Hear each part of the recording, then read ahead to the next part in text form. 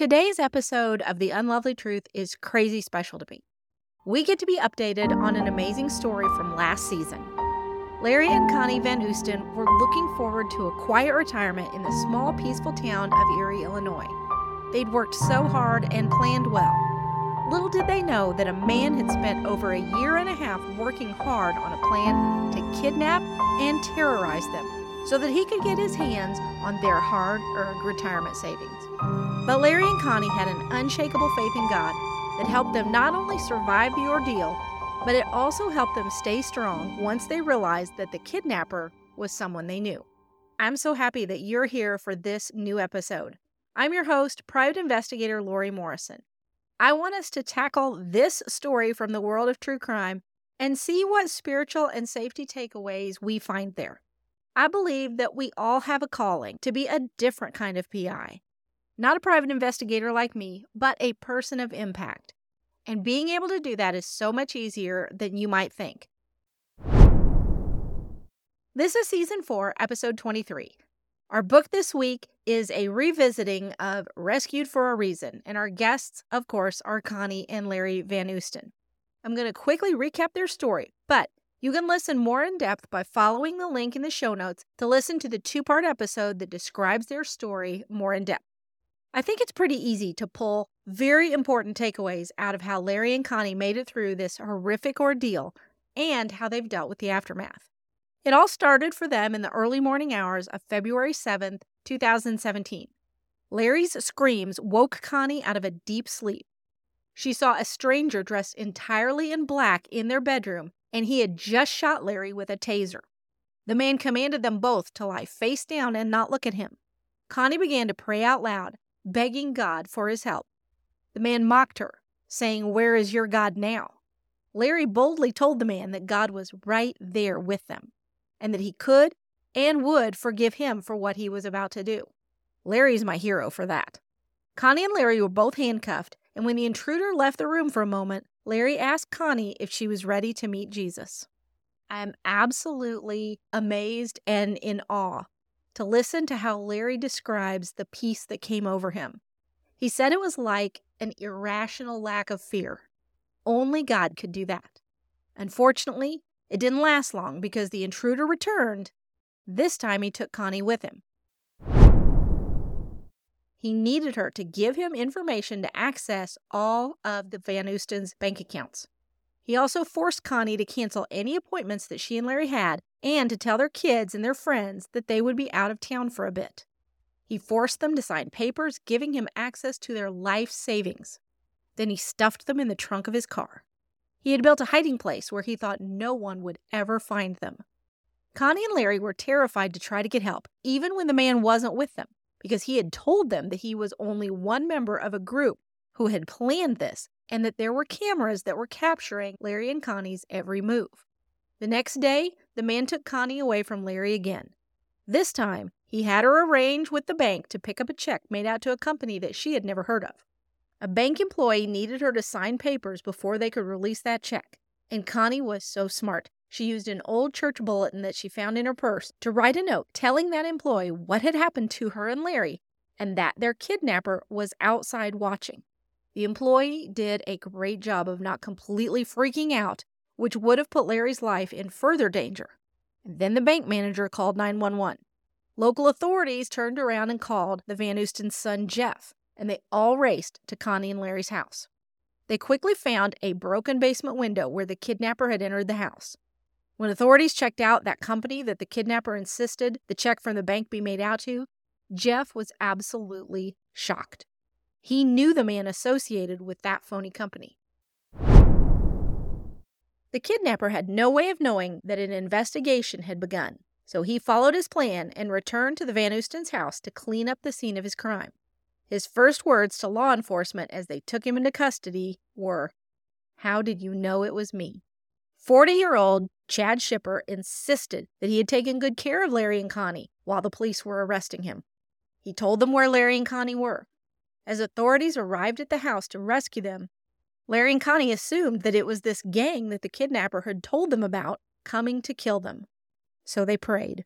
I don't know about you, but I cannot even imagine their relief when they realized that it was the local police and the FBI there to set them free after 48 hours in captivity instead of a gang of thugs bent on robbing and probably murdering them. After getting thorough medical exams, answering questions for law enforcement, and being reunited with their family, Larry and Connie now had a new trauma to deal with. They found out that they actually knew their kidnapper. They'd known him since he was a kid. Larry and Connie had even been his Sunday school teachers. We all know that justice in our system is not swift. It took over 2 years for Chad's trial, conviction, and sentencing to be accomplished. In the meantime, he continued to torment and traumatize the Van Oostens from his jail cell. We'll hear more about how he did that from Larry and Connie themselves in just a minute. Before we do that, I think we need to talk for just a second about the victims we rarely acknowledge, the family of the perpetrator. They have to live with the shame of what Chad did and the guilt that they didn't see it coming so that they could try to stop him. If you know someone that's been through a trauma, it is so easy to really harbor a lot of bitterness toward the perpetrator. But try and remember their families, their friends, and even the perpetrator themselves. They need our prayers too. We all want to believe that we're safe in our home, and usually we are. The problem is that we don't always get a warning when that's going to change. That's why I wrote In God We Trust, Everyone Else Gets a Background Check. It'll be available on June 27th, and I have packed it full of practical tips, helpful Bible verses, and encouragement. Make sure you listen to next week's episode because I'm going to read a short passage so that you can get just a taste of what it's all about. Now let's check in with Larry and Connie and see what life has been like since their rescue.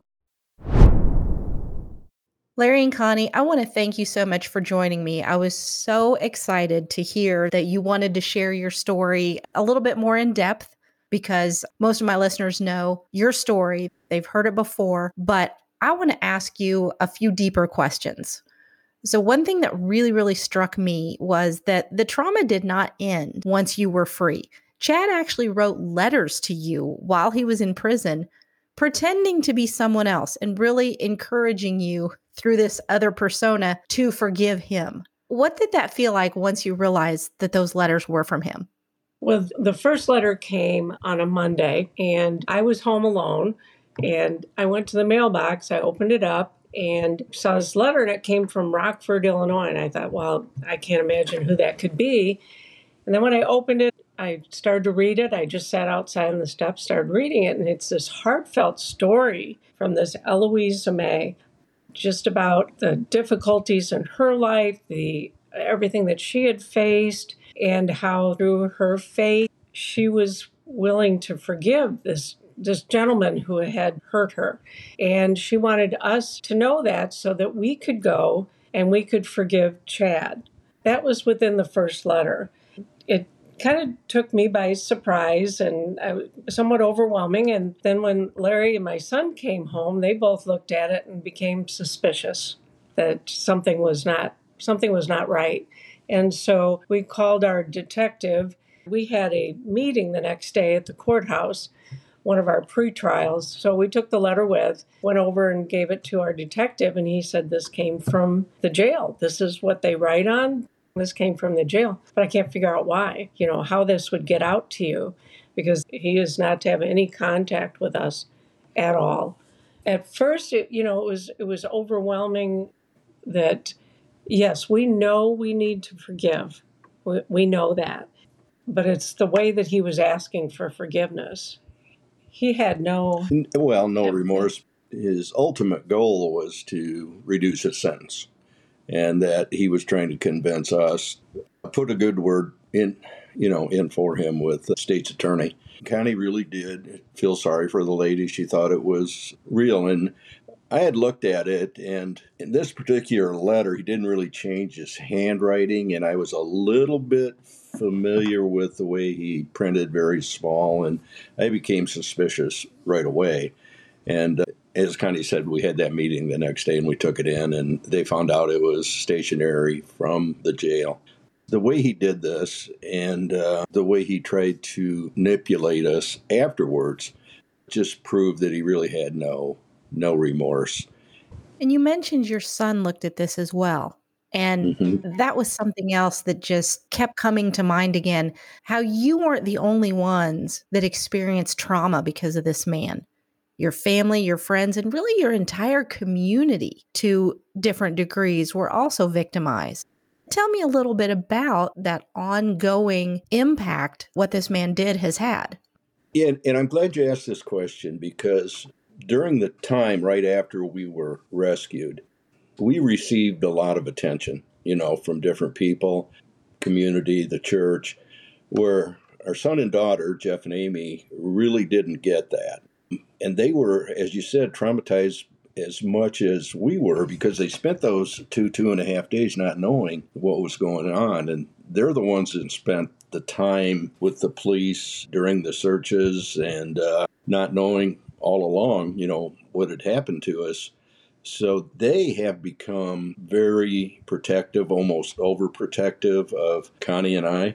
And anytime that there's anything a little out of the ordinary, like we don't answer our cell phone or they're unable to get a hold of us, they still react that way and make sure that they find us somewhere. They're very, very protective. And sometimes I say overprotective, but I know that's the way that they show their love. So, yeah, they've been truly impacted. We all have. Yes, and we know forgiveness is a big part of this, and it's an ongoing. It's something that doesn't just happen like Chad wanted to, where we say, "Oh, yes, we forgive you. Yes, you should have a light sentence." But with everything that he had done to us and others, we didn't want him to go to prison for the rest of his life, but we knew that he couldn't do this to somebody else because he would have. He would most definitely have. As far as the impact on the community, we have a sweet lady who works in a local store here. And when we go in there, it's like she almost has tears in her eyes because she was so overwhelmed with what happened to us. And the hugs and the love that we've been showed are just amazing. God has been there with us from the very beginning, and he continues to be with us. Now, do we do everything we're supposed to do in regards to the forgiveness for everything? No, not at all. We continue to struggle, and we pray for his salvation. Yes. We pray for his salvation. We know that he has to be where he is, but we also know that the only way forgiveness is possible is through the Holy Spirit. Humanly, it's impossible, but he does help you get to that point where you can forgive. And I really do think we have. Connie said that we struggle. We're like anybody else. Something comes up and our first reaction probably isn't what it should be, but we depend on the Holy Spirit to help us through that and to accomplish his forgiveness. Connie mentioned the community and just the outpouring of love. It's still ongoing. A lot of it's our friends, but it's a lot of people we don't know. We've had an opportunity to talk to several different churches, and it's the same everywhere we go. Not only our small community here in Erie, but it's just a large community of Christians who care. We have been overwhelmed by that. Now, there's still things that come up. If Connie sees a light out in the field or something, she still is, becomes alarmed. It's probably never over as far as thinking about it, but we really believe he promised us he'll use it for good, and I believe he has because we've had an opportunity to witness to a lot of people. You talk very, very powerfully in your book about how the experience actually deepened your relationship with God, which I think sounds to a lot of people probably counterintuitive. But you say you trust him more because you know that he was with you throughout that entire ordeal. So how does that knowledge, how does that change how you live your life day to day? It has made it clear that he is in control. Now, could I have said that before this happened? I could have said it without really feeling it the way I do now. I know he's in control. I know he's there for us every step of the way. And I do try and trust more. When something comes up, prior to this, I tend to worry about everything. And I haven't really reached perfection on that because I do worry about the kids and grandkids. But I'll stop myself and say, "Wait, no, you've got this. You're in control." And that has really changed the way I view things that I used to think were a really big deal. What about you, Connie? From the very beginning, just when he stood in the doorway and I had said those words, "Lord, please help us," that was so clear that God was there because of his response being so firm that, where's your God now? We definitely felt it. There's evil out there. You see it in the news, you see it around you, but truly feeling that sense of evil within Chad was unbelievable. And just the peace that we felt from just knowing that God was there, that we wouldn't have been able to go through what Chad was putting us through if God had not had a strong presence with us.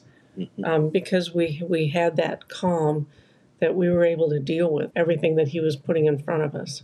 As far as doing these types of things and speaking at churches, doing the documentary, that's not us. But he's enabled us to witness boldly, where maybe before we would maybe hold back. And we look forward to it now, to be able to talk to people and help people. That part has really, really changed, and just given us an opportunity to do those types of things is very, very important. And when we looked at Romans 8:28, when we were held, and it says in there that you can know, that he's going to work for the good in all things. And there again, that verse has much more meaning now than it ever did before. You can read a verse and you agree with it, and you say, yeah, that's, but it really hits home now. That we do know that, and it is in all things. I think most of us would not know what to do if someone in our circle was impacted by a trauma like what you guys endured. So if someone listening has a friend or a loved one or just someone they know who needs some sort of help, they've experienced that trauma, what is a good thing that you can do to show practical support and love to people? Good question. And because we went through that. And don't be afraid. Don't be timid or afraid to talk to that person because you think you might not say the right thing. A lot of times at a funeral, you go up to somebody, you give them a hug and say, we're here for you. Make it a constant. Continue to reach out. Exactly. And it doesn't have to be any great words of wisdom, but just let people know you care. I know at church there was a lot of people that just didn't talk to us because they didn't know what to say and they were afraid to say anything. And I know I relate the one story about the lady in church who came out and she got in the door and just stood there and didn't know what to say, and a tear rolled down her eye. That's all you have to do. You don't have to have great words of wisdom or Bible verses or anything like that. The little things, the hugs are so important, that, and there's a lot of things that you don't know how they're feeling, and it's okay to say that. I mean, there's a lot of people that didn't know how we were feeling, and that's fine. And it's like Connie said, just let them know, give them a hug, and you need anything. To me, those simple things really made an impact. I think that your story brings up really an age-old question among believers and really anybody. Why do bad things happen to good people? And I think maybe a better question is, why do bad things happen at all if God is good? So I'm sure people have to ask you, how can you believe in a good God when you've been through what you've been through? So how do you answer those folks? I went to counseling. It was highly recommended that we go to counseling after this. And we found a wonderful Christian counselor. And I knew this, but him saying it, he said, God didn't do this to you. Chad did it. God was there with you and he guided you, and you're here, we're blessed today to be here. But he guided you through. He gave you the direction that you needed to get through and everything that you needed to get through it. But God didn't do this. But he's going to be there. I mean, there's horrific things that happen, and you can't explain why. But knowing that God's with you is the most important part of it, because he's not going to leave us. He says he's not going to. He tells us that over and over again. And we could see the evil in Chad. So there is evil in the world. It's a spiritual battle that we fight every day. And as Connie said, God didn't do that to you, but the evil that's in the world that was in Chad did. And he'll give you the strength to get through it. I kind of put things in an eternal perspective. You know, what we're going through now, the trials we're going through, they're temporary, they're short. He has such a better future for us than anything we have here. And the things we go through here, a lot of times to help us be stronger and be better witnesses. We could have gone either way. You know, we could have been victims and feel angry and sad all the time. But it's just not an option because he did so much for us. He died for us. He did everything for us. You always have to keep that in mind. It's kind of the way I look at some of those things as they're temporary trials, and they are bad. They are evil. Evil's here. He tells us that we're in a battle and that you need to persevere. You bring up an excellent point, because I think a lot of times we can be a little naive, maybe, in the church, and we like to think that evil presents itself as evil. It's going to be extremely obvious. We're going to notice it. But this young man, you knew him from church. So I think we all need to open our minds to the idea that we need to look very critically at everyone in our world and not give anybody a pass just because they have a certain title or because we go to church with them, because any of us has the capacity to choose evil. That's absolutely right. So what do you think the biggest takeaway from this experience has been for you as far as your own personal safety? What do you do a little differently now? What do you notice that maybe you didn't notice before? What do you keep yourself on the lookout for? If you could see where we live, we are very, very rural. I grew up here. We didn't lock our doors. We didn't do anything. You never even thought about things like that. You never thought of people trying to cheat you or scam you or anything. You do look at these types of things a lot differently now. We have an alarm system in the house that I never thought we would ever have anything like that, but we do. And now when someone approaches us with a plan or a financial plan or anything like that, we're apt to really scrutinize it and probably do nothing. We're much more aware of things like that. And I know Connie's life has changed tremendously from what she used to do. And it's our kids that insisted on the alarm system immediately, but definitely more aware of my surroundings. I didn't go out very often at first by myself at all. That has gotten much better, but I am aware of my surroundings and where I'm at, and just looking at things a little bit differently than we used to. I used to travel a lot with my job, and so this was quite a change for me to be more cautious. And not that we distrust people, it's just I think they have to earn trust with these situations, if it's financial, whatever it is, just to make sure that we're aware of what's going on around us. Our kids are very concerned about that as well. They're very cautious. And I still tend to trust people, probably, I don't want to say more than I should, but quite a bit. And the kids do remind me to be a little more cautious. And I think I probably am now, more so than I ever was. That has really changed, that for me in particular, because Connie grew up in the Chicago area, and she was used to taking more precautions than I ever did. It's still almost foreign to me, but we do take precautions. We don't want to live in fear. We don't want to be distrustful. We just want to be cautious. And so that's one of the reasons I love sharing stories like your story, because not only is it a tremendous inspiration, but it has very practical implications for all of us. We can all benefit from being more cautious and checking things out and being more aware of our surroundings, like you said, Connie. And you mentioned that you've had the opportunity to share your story in several different places. So if somebody wanted to bring you to their church or their organization to have your story told, how would they best get in contact with you? It's funny because I get phone calls just out of the blue of people that want us, and we had no clue. Our first church was in Elvira, Iowa, a little church.